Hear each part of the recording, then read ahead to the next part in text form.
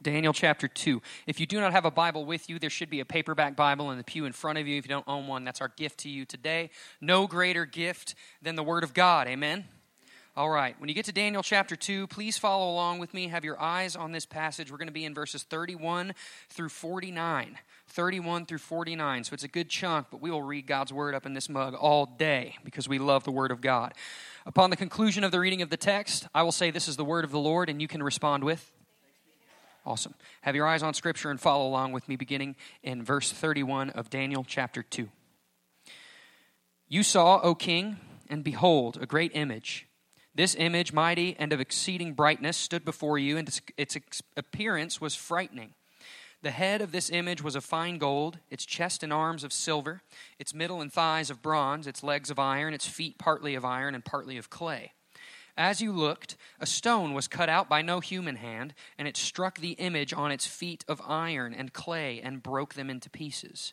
Then the iron, the clay, the bronze, the silver, and the gold all together were broken in pieces and became like the chaff of the summer threshing floors, and the wind carried them away so that not a trace of them could be found.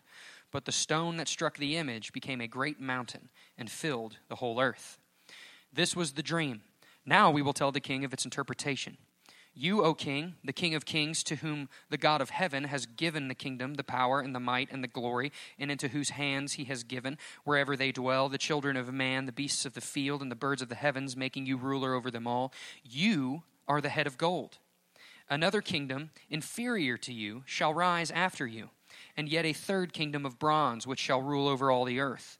And there shall be a fourth kingdom, strong as iron, because iron breaks to pieces and shatters all things.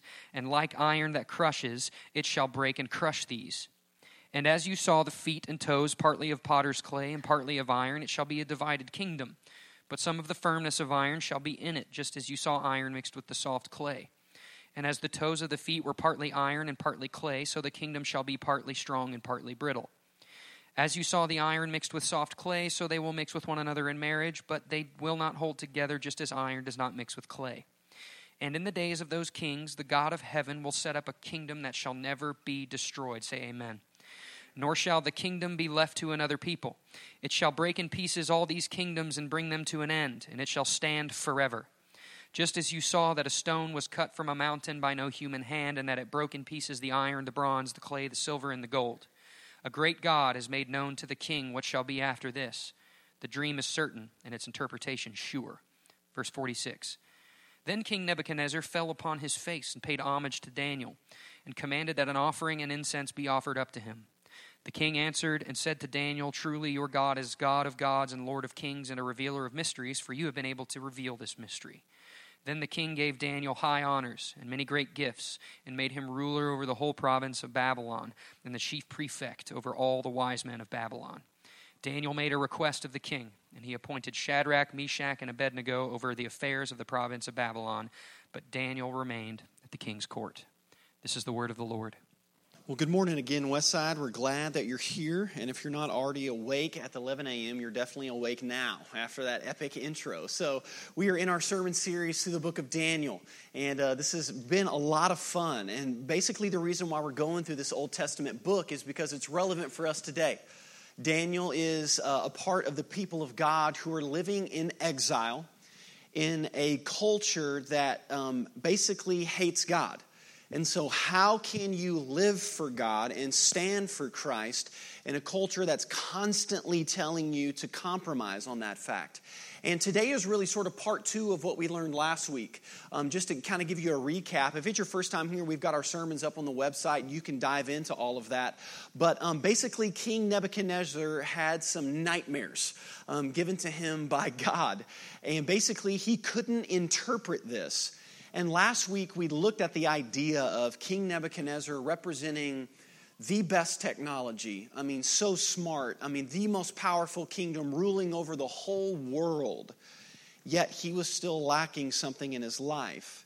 And so what the culture would call wise and powerful, we saw really a character play that was actually foolish. And then this young Jewish man named Daniel, who's poor, who's a slave, who the culture would call foolish, who doesn't have the technology and the assets to do all of that. was the only person to stand in the king's court. And so we learned that what the culture calls foolish, God chooses to reveal his wisdom through. And we learned last week that's really applicable to us in our lives. I mean, kind of that season and that thing in our life that we think is so dumb. God, if you would just get this out of my life, and if I could just get through this season, God's basically telling us, no, wait. That thing in your life that you think is foolish and that you think is weak, I'm actually using that to show you how wise and how strong I am. And this week, maybe as an intro, I could start with this. I had the privilege and opportunity to grow up a part of my life in the same town that my parents did, in Kennett, Missouri. So Kennett, Missouri is hometown of Sheryl Crow and methamphetamines. So that's really cool, right? And if you're from this area, you know that's absolutely true. And one of the cool things was I got to go to the same junior high, the same high school, everything as my parents. And so it was fun, kind of. My dad was a little bit of a rebel. And so when they would say my name in class, they would be like, "Are you Ben Jordan's son?" And so that didn't start out for me good, and sometimes. But what was a lot of fun was, and maybe you guys know this too, is my parents describing to me what their hometown was like while they were growing up. And so Kennett was a booming farm town when they were growing up. The downtown square on Saturdays was a blast. Dad would say, they would go down and go to the pharmacy, get some milkshakes, and then go watch the show, as old people call a movie theater, right? The show. And they would do all kinds of stuff. But there was one area they always talked about, which was booming and awesome, and that was called Tommy's Drive-In Theater. And so Tommy's Drive-In was and some of you guys may know this and maybe have gone there. Tommy's Drive-In Theater started in the 50s and was a big, big deal. Any Friday or Saturday night, there would be anywhere from 300 cars there. And for those of you who have, younger kids with iPads, it was you watched the movie, you drove in and watched the movie, you tuned into a radio station, right? And Dad said, it would be packed. And they would even sneak their friends in through the trunk of the car because you had to pay for the amount of people. That was before Christ. That was before they left, right? And so it was booming and it was awesome and it was a ton of fun. But what was always hard for me to picture that, because this is what Tommy's Drive-In looks like now and what it looked like when I was growing up. It's like a dump. It's just this like farm field now on the sign and everything like that. And they sort of keep it there for just a historical site. But it's crazy to think about something that was such a big deal and so much fun, and you had your first date and you met your future spouse there and everything looks like that nowadays. And that's actually a lot like our passage. As Daniel interprets the dream to King Nebuchadnezzar, the most powerful ruler in the known world at the time. And actually, some of you actually grew up learning about Babylon and the hanging gardens of Babylon and all of that. And there's some 3D rendering of what Babylon would have looked like back in the day. It had irrigation, it had canals, it had architect structures that were beyond just anything that the world had known. But you can actually Google Maps what it looks like today, and that's what it looks like. It's sand and rocks and rubble. And if you would have stood there and told King Nebuchadnezzar this dream and the interpretation from it, just like Daniel did, nobody would have believed that. They literally ruled the known world. And so if I could sum up our passage today in one sentence, it would be this: all other kingdoms will crumble because only God's kingdom is final. All other kingdoms will crumble because only God's kingdom is final. Now, let's bridge a context to your life. The thing that's so important now: the job, the house, the legacy, the engagement, the kids, the this, the that. So important. Consumes us. And in reality, what's it going to be like when you die? We like to be real positive here at Westside. Everyone dies. All right, welcome to the 11, right? Like, even think about this. America, right? U.S., we are 264 years old. Like, people have furniture older than that. You know what I mean? But we think it's something that's just going to last forever. And it's why I love the Word of God, because it literally puts us in our place. 1 Peter chapter 1 says this, all people are like grass, and all their glory is like the flowers of the field. The grass withers and the flower fades, but the word of the Lord endures forever. All people are like grass, and all of their glory. Like, think about it. Even the best of any human achievement will fade. I, like many of you, this week turned on the news and learned of the passing of Stephen Hawking. And just as a side note, as your pastor, down with mean Christian posts about like people who didn't believe in God or anything like that. Like that's just dumb, okay? If you do that and you're a part of the church, I'll send you a private message and you'll never come back and anything like that. But like, listen, Christians are known for love, not for being mean, okay? So that's just a side note. That's not even in my notes. You got that for free today, okay? But I thought, wow, literally one of the greatest minds ever. Like, maybe he's dead, maybe he's not, maybe they uploaded his conscience to something, you know what I mean? Like got his brain in a jar. Like this guy calculated how like black holes suck in time. I mean, like it's just phenomenal what this guy accomplished. And then I thought about my son Roman and how he's going to learn about him. And at best, he may get a university named after him and he will be a paragraph in a history book. All people are like grass, and all of their glory.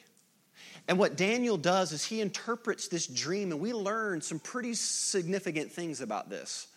That all other kingdoms will crumble because only God's kingdom is final. But the first thing that we see in the passage is this: all other kingdoms are fragile. They're fragile. Jump up to verse 29, and we learn the context of the dream.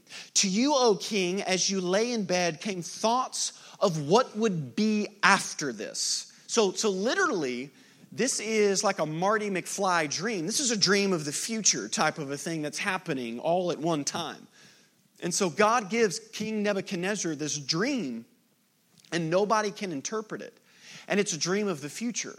And in this dream was this towering figure of a man. But this dream represents something.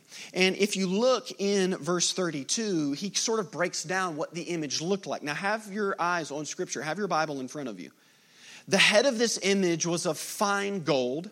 Its chest and arms of silver, its middle and thighs of bronze, its legs of iron, its feet partly of iron and partly of clay. So we're in ancient literature, right? This is sort of prophetic literature as well. So there's symbolism that's happening.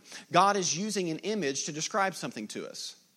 And really, all we have when you look at the end of verse 38 is Daniel says, now you are the head of gold. And then he says other kingdoms will come after this.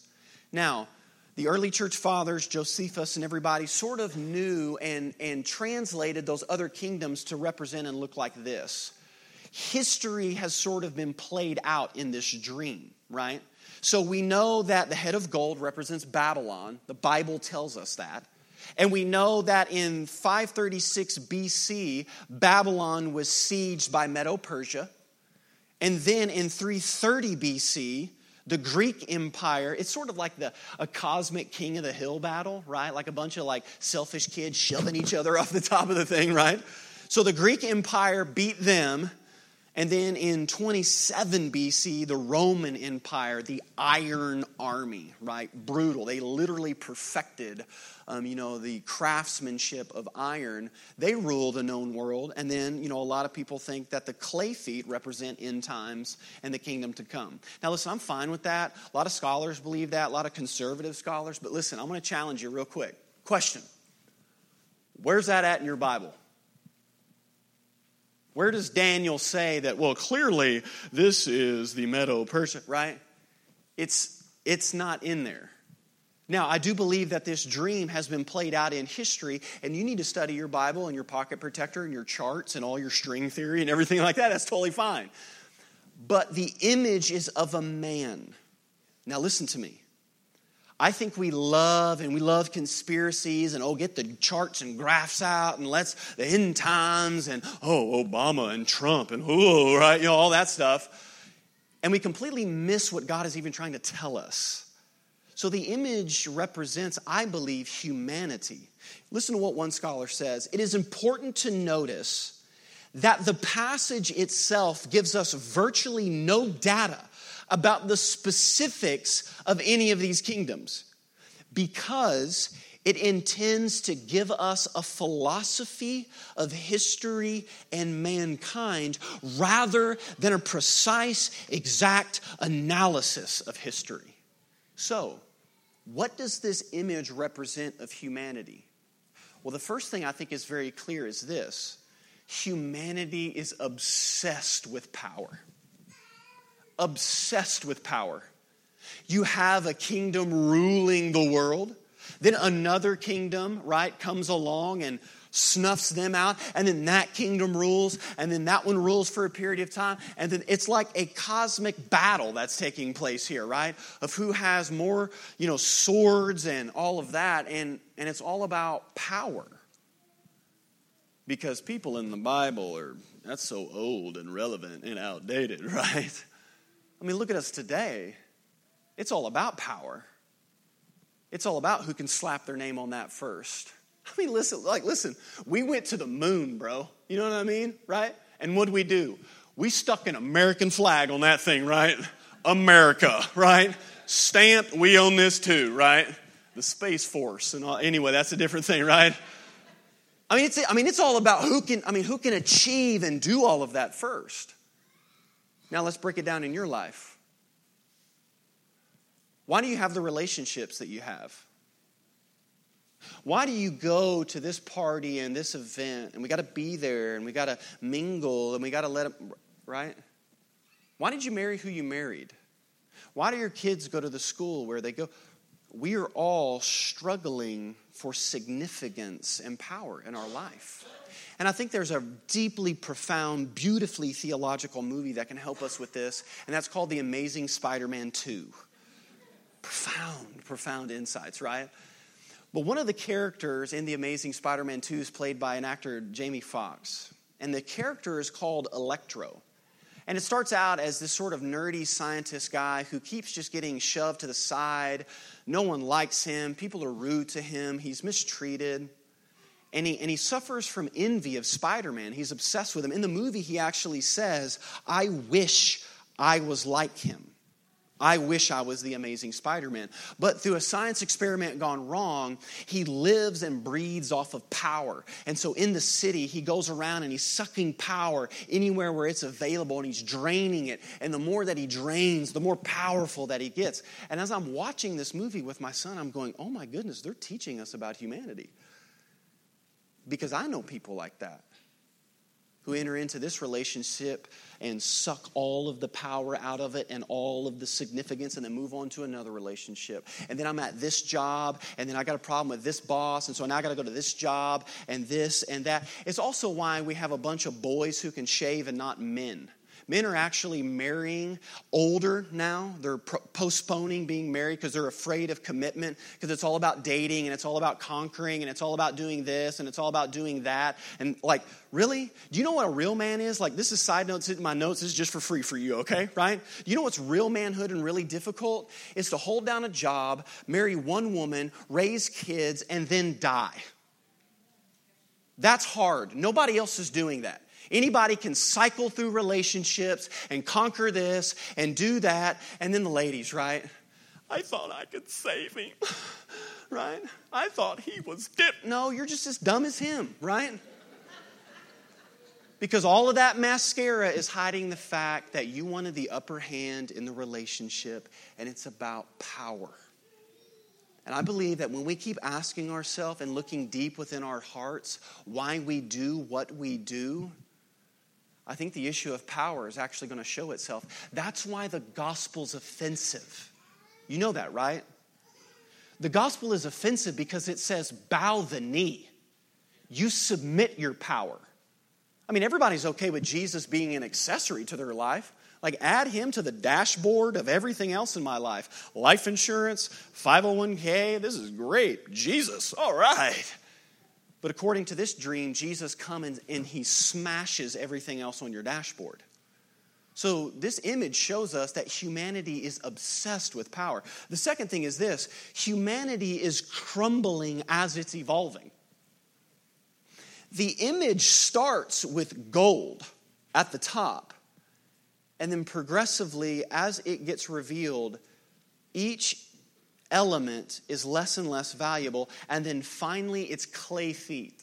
Listen, if there is ever an image of humanity that I think is appropriate, it's a head of gold and feet of clay. Because think about it. I think he's also teaching us the entire storyline of the Bible. Genesis chapter 3, we start in the presence of God. It's gold. It's perfect. It's the most valuable relationship that we have. And then sin enters in. And then God starts over again with Noah. And Noah failed. It's the constant digression of that. One scholar puts it this way. This is beautiful. This is saying something important to contemporary readers about the pattern of human history. On the whole, history degenerates. It carries its own germ of disintegration that becomes increasingly apparent. There is no progress gene implanted in history's womb that ensures some sort of infallible upward movement. Now listen, I think we are progressing. Like, I read an article a couple of weeks ago that a guy who owns a Tesla car got a notification on his phone when he woke up in the morning and said that his brakes had been fixed through Wi-Fi. Now, that's incredible, man. Like, your brakes got fixed while you were asleep through Wi-Fi. That's profound. And then I thought as I read that, but we still kill our babies. Awesome. We're going to colonize Mars, bro. It's just 100 years from now, man. We're going to live there. And then finally, that Arnold Schwarzenegger movie is going to be true, man. It's going to be awesome, right? But the divorce rate's 50% and your marriage is about to die. Sure, we're advancing. But the human condition has stayed the same. There is something broken in us. And listen, Christian or non-Christian alike, you have to admit that. You've got to agree with that. Like, sure, we're not in the medieval era, but we can't stop someone walking into a school and killing 17 kids. We can't stop half of the population dying from diarrhea from unclean water. We can't stop pornography. A new pornography movie is filmed every minute in America. Come on, but we have iPhones? This image is telling us something that, yes, we are progressing, but as we are progressing, it's becoming more and more unstable, and we are unraveling. Because all other kingdoms will crumble, and only God's kingdom is final, which leads us to the second point. Only God's kingdom is final. If you look in verse 34, there's this stone that makes its way in the dream.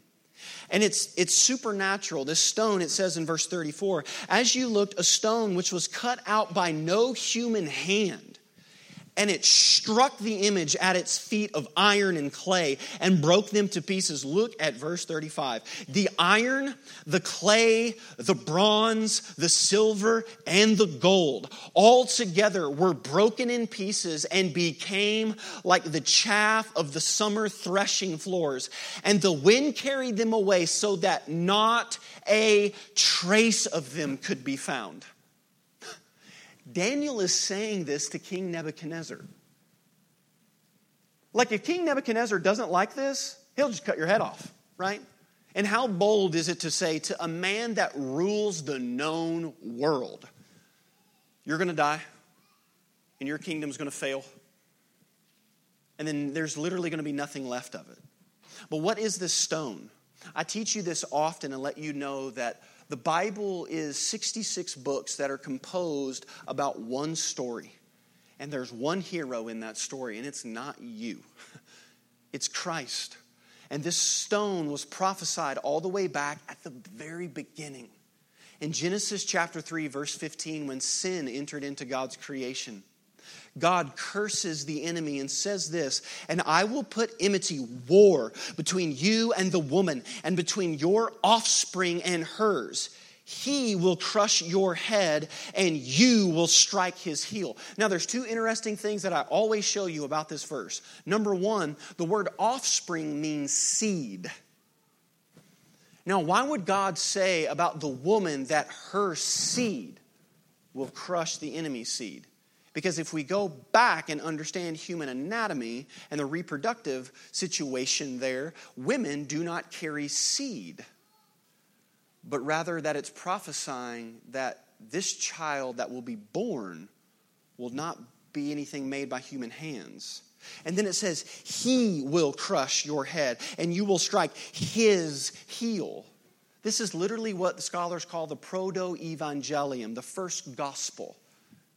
You see, Christmas was prophesied long ago, long before the Christmas story. And here's what I love about how good our God is. When sin entered in and broke everything, he didn't cast judgment first. He cast a promise, a Savior to heal everything. And then fast forward all the way to the Christmas story when the angel appears to Mary, right? It's like a Jerry Springer episode, man. Right? The angel's like, you're going to have a baby. And she's like, look at what it says. How will this be? Mary asked the angel. Since I am a virgin. Awkward, you know what I mean? The angel answered, the Holy Spirit will come on you, and the power of the Most High will overshadow you. So the Holy One to be born will be called the Son of God. And then do you know what, people always say Jesus never claimed to be God. Like at Easter time, you're going to see it. Always Easter and Christmas, Time magazine, and everybody's going to, did Jesus really, right? Because they have to do something because literally our calendar revolves around these events. So they always have to make an argument every year as to what's happening. And they say Jesus never claimed to be God or never said that those prophecies were about him. But look at what Jesus says in Luke chapter 20.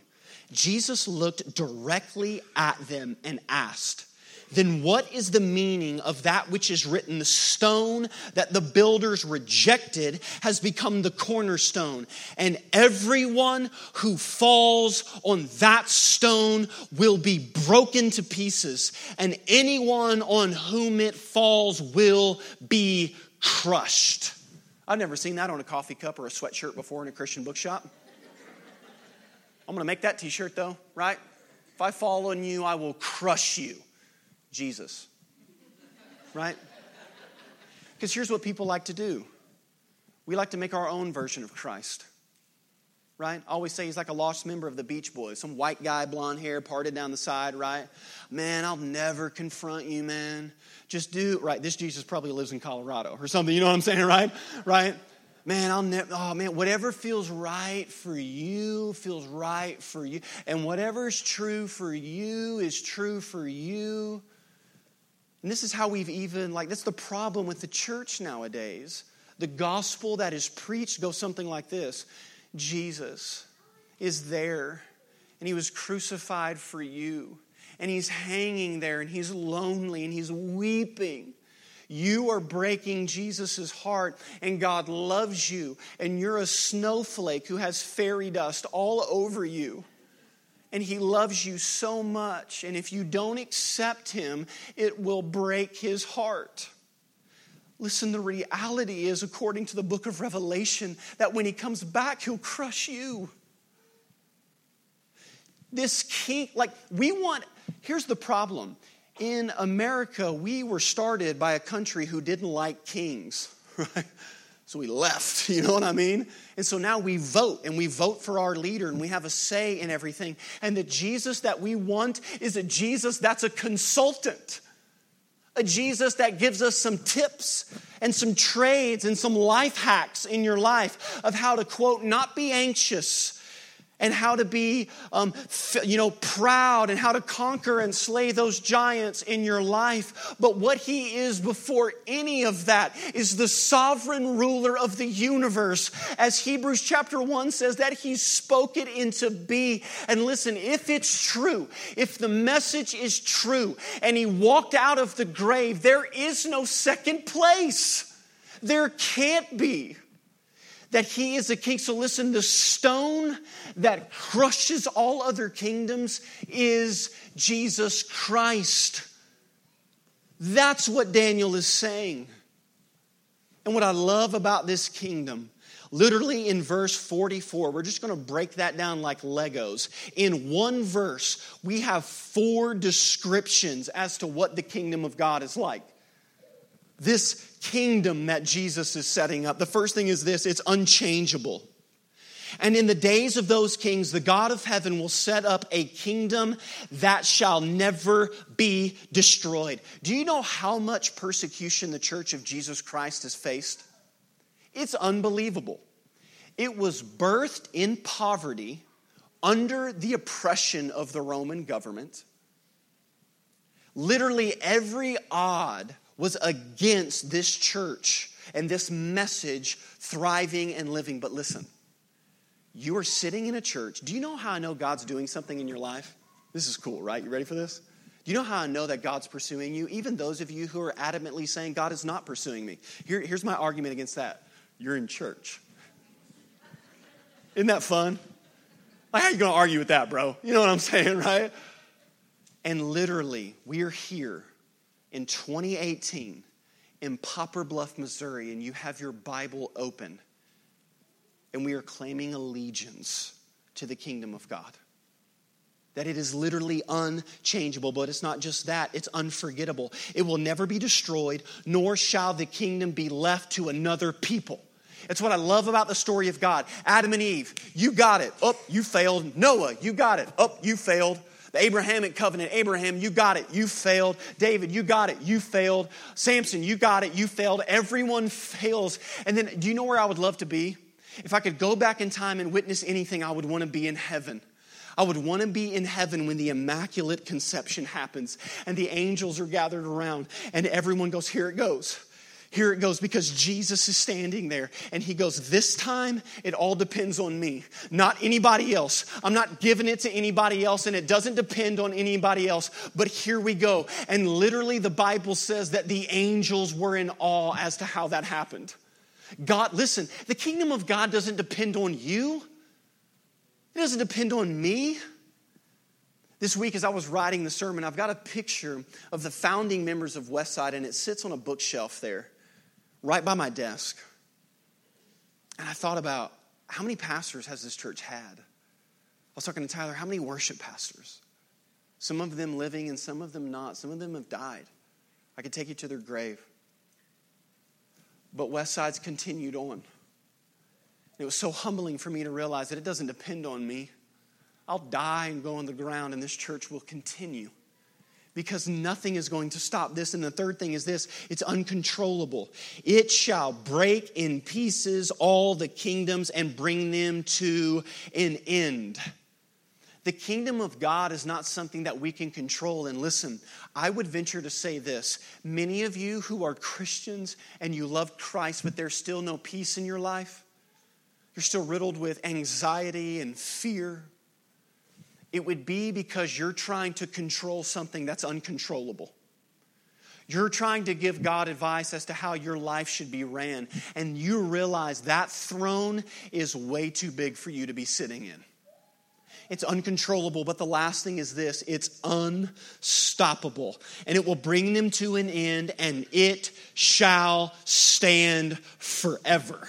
We did this in the first service, and I do this occasionally, but I love this. Raise your hand if you yourself or someone you know has had a specific prayer specifically answered by God. Raise your hand. Raise your hand high. Raise it high. Look around. The kingdom of God is alive and it's well. And Jesus said, the gates of hell will not prevail against my kingdom. Do you know what that is? That's not a defensive statement. That's not us as a church going, oh man, better hold on tight. Ooh, it's tough times are coming. Ooh. That's an offensive statement. We're not standing still. We are the ones advancing the kingdom of God. And to think that the kingdom of God is literally unstoppable. The band's going to come up and lead us in a time of response, but I want to read something specific to you, and I want you to listen. because I believe that history proves true of what I'm speaking of. There was a British journalist by the name of Malcolm Muggeridge. He was very, very famous. Many of you may know who I'm speaking of. But he reported in literally one of the most significant times in human history. I mean, literally World War II. He got to see all of these things. And towards the end of his life, as he got to see empires and everything, technology and everything hit the scene, he wrote in his memoirs a story looking back called All in One Lifetime. All in One Lifetime. And this is what Malcolm Muggeridge says. We look back upon history and what do we see? Empires rising and falling, revolutions and counter-revolutions, wealth accumulating and then dispersed, one nation dominant and then the other. Shakespeare even speaks of the rise and fall of the great ones with the ebb and flow of the moon. In one lifetime, I've seen my own countrymen ruling over a quarter of the world, the great majority of them convinced, in the words of what is still a favorite song, the God who made them mighty will make them mightier yet. I have seen a crazed, cracked Austrian, Hitler, proclaim to the world an establishment of a German army that would last for 1,000 years. I've seen an Italian clown announce he would restart the calendar to begin with his own assumption of power. A murderous Jordanian brigade in the Kremlin, acclaimed by the intellectual elite of the Western world as wiser than Solomon, more enlightened than Askau, and more humane than Marcus Aurelius himself. And I have seen America, wealthier in terms of military weaponry, more powerful than all the rest of the world put together, so that Americans, had they so wished, could have outdone an Alexander or Julius Caesar in the range and scale of their conquests. All in one lifetime. All in one lifetime. Gone with the wind. England, now a part of a little island off the coast of Europe, threatened with dismemberment and even bankrupt. Hitler and Mussolini are dead and remembered only in infamy. Stalin, a forbidden name in the regime he helped found and dominate for some 3 decades. And America, oh America, haunted by fears of running out of the precious fluid that keeps their motorways roaring and the smog settling, with troubled memories of a disastrous campaign in Vietnam and of the great victories of the Don Quixotes of the media when they charged the windmills of Watergate. All in one lifetime. All in one lifetime they are gone with the wind, but there stands behind the debris of these solemn supermen and self-styled imperial diplomats, there stands a gigantic figure of one, because of whom and by whom and in whom and through whom mankind may still have peace. This person, this God-man, Jesus Christ, who destroys all other empires, I present to him today as the way and the truth and the life. This is this kingdom and this is this empire, because look at me. All other empires will crumble because only the kingdom of God is final. And I have one question for you. What kingdom are you building? What kingdom are you building? Because you're going to come to the tables in a moment. And this is the only kingdom where the king dies for you. Look at me. All other kingdoms will make you die for it. Any marriage, any job, any philosophy, any person will make you die for that significance and that identity. But on the night he was betrayed, he took the bread and he broke it. And he said, "This is my body that is broken for you." And then he took the cup and he passed it. And he said, "Drink of this new covenant, which is my blood and is spilled for you." What kingdom are you building today? Heavenly Father, we come before you, and as we come to this table, we realize it is a kingdom that is unshakable, that is unchangeable, that is unstoppable, and that is uncontrollable. This kingdom stands, and it was built by sacrifice, not from its people, but from its own king. Oh, Jesus, there is no king and no kingdom like you. Have your way with us in this place. And today, may the stone of grace crash into all other kingdoms. And may we find peace that surpasses all understanding. We pray this all in the true King's name, in the name of Christ. Amen. Would you stand where you're at and come and partake in the table as you feel led today?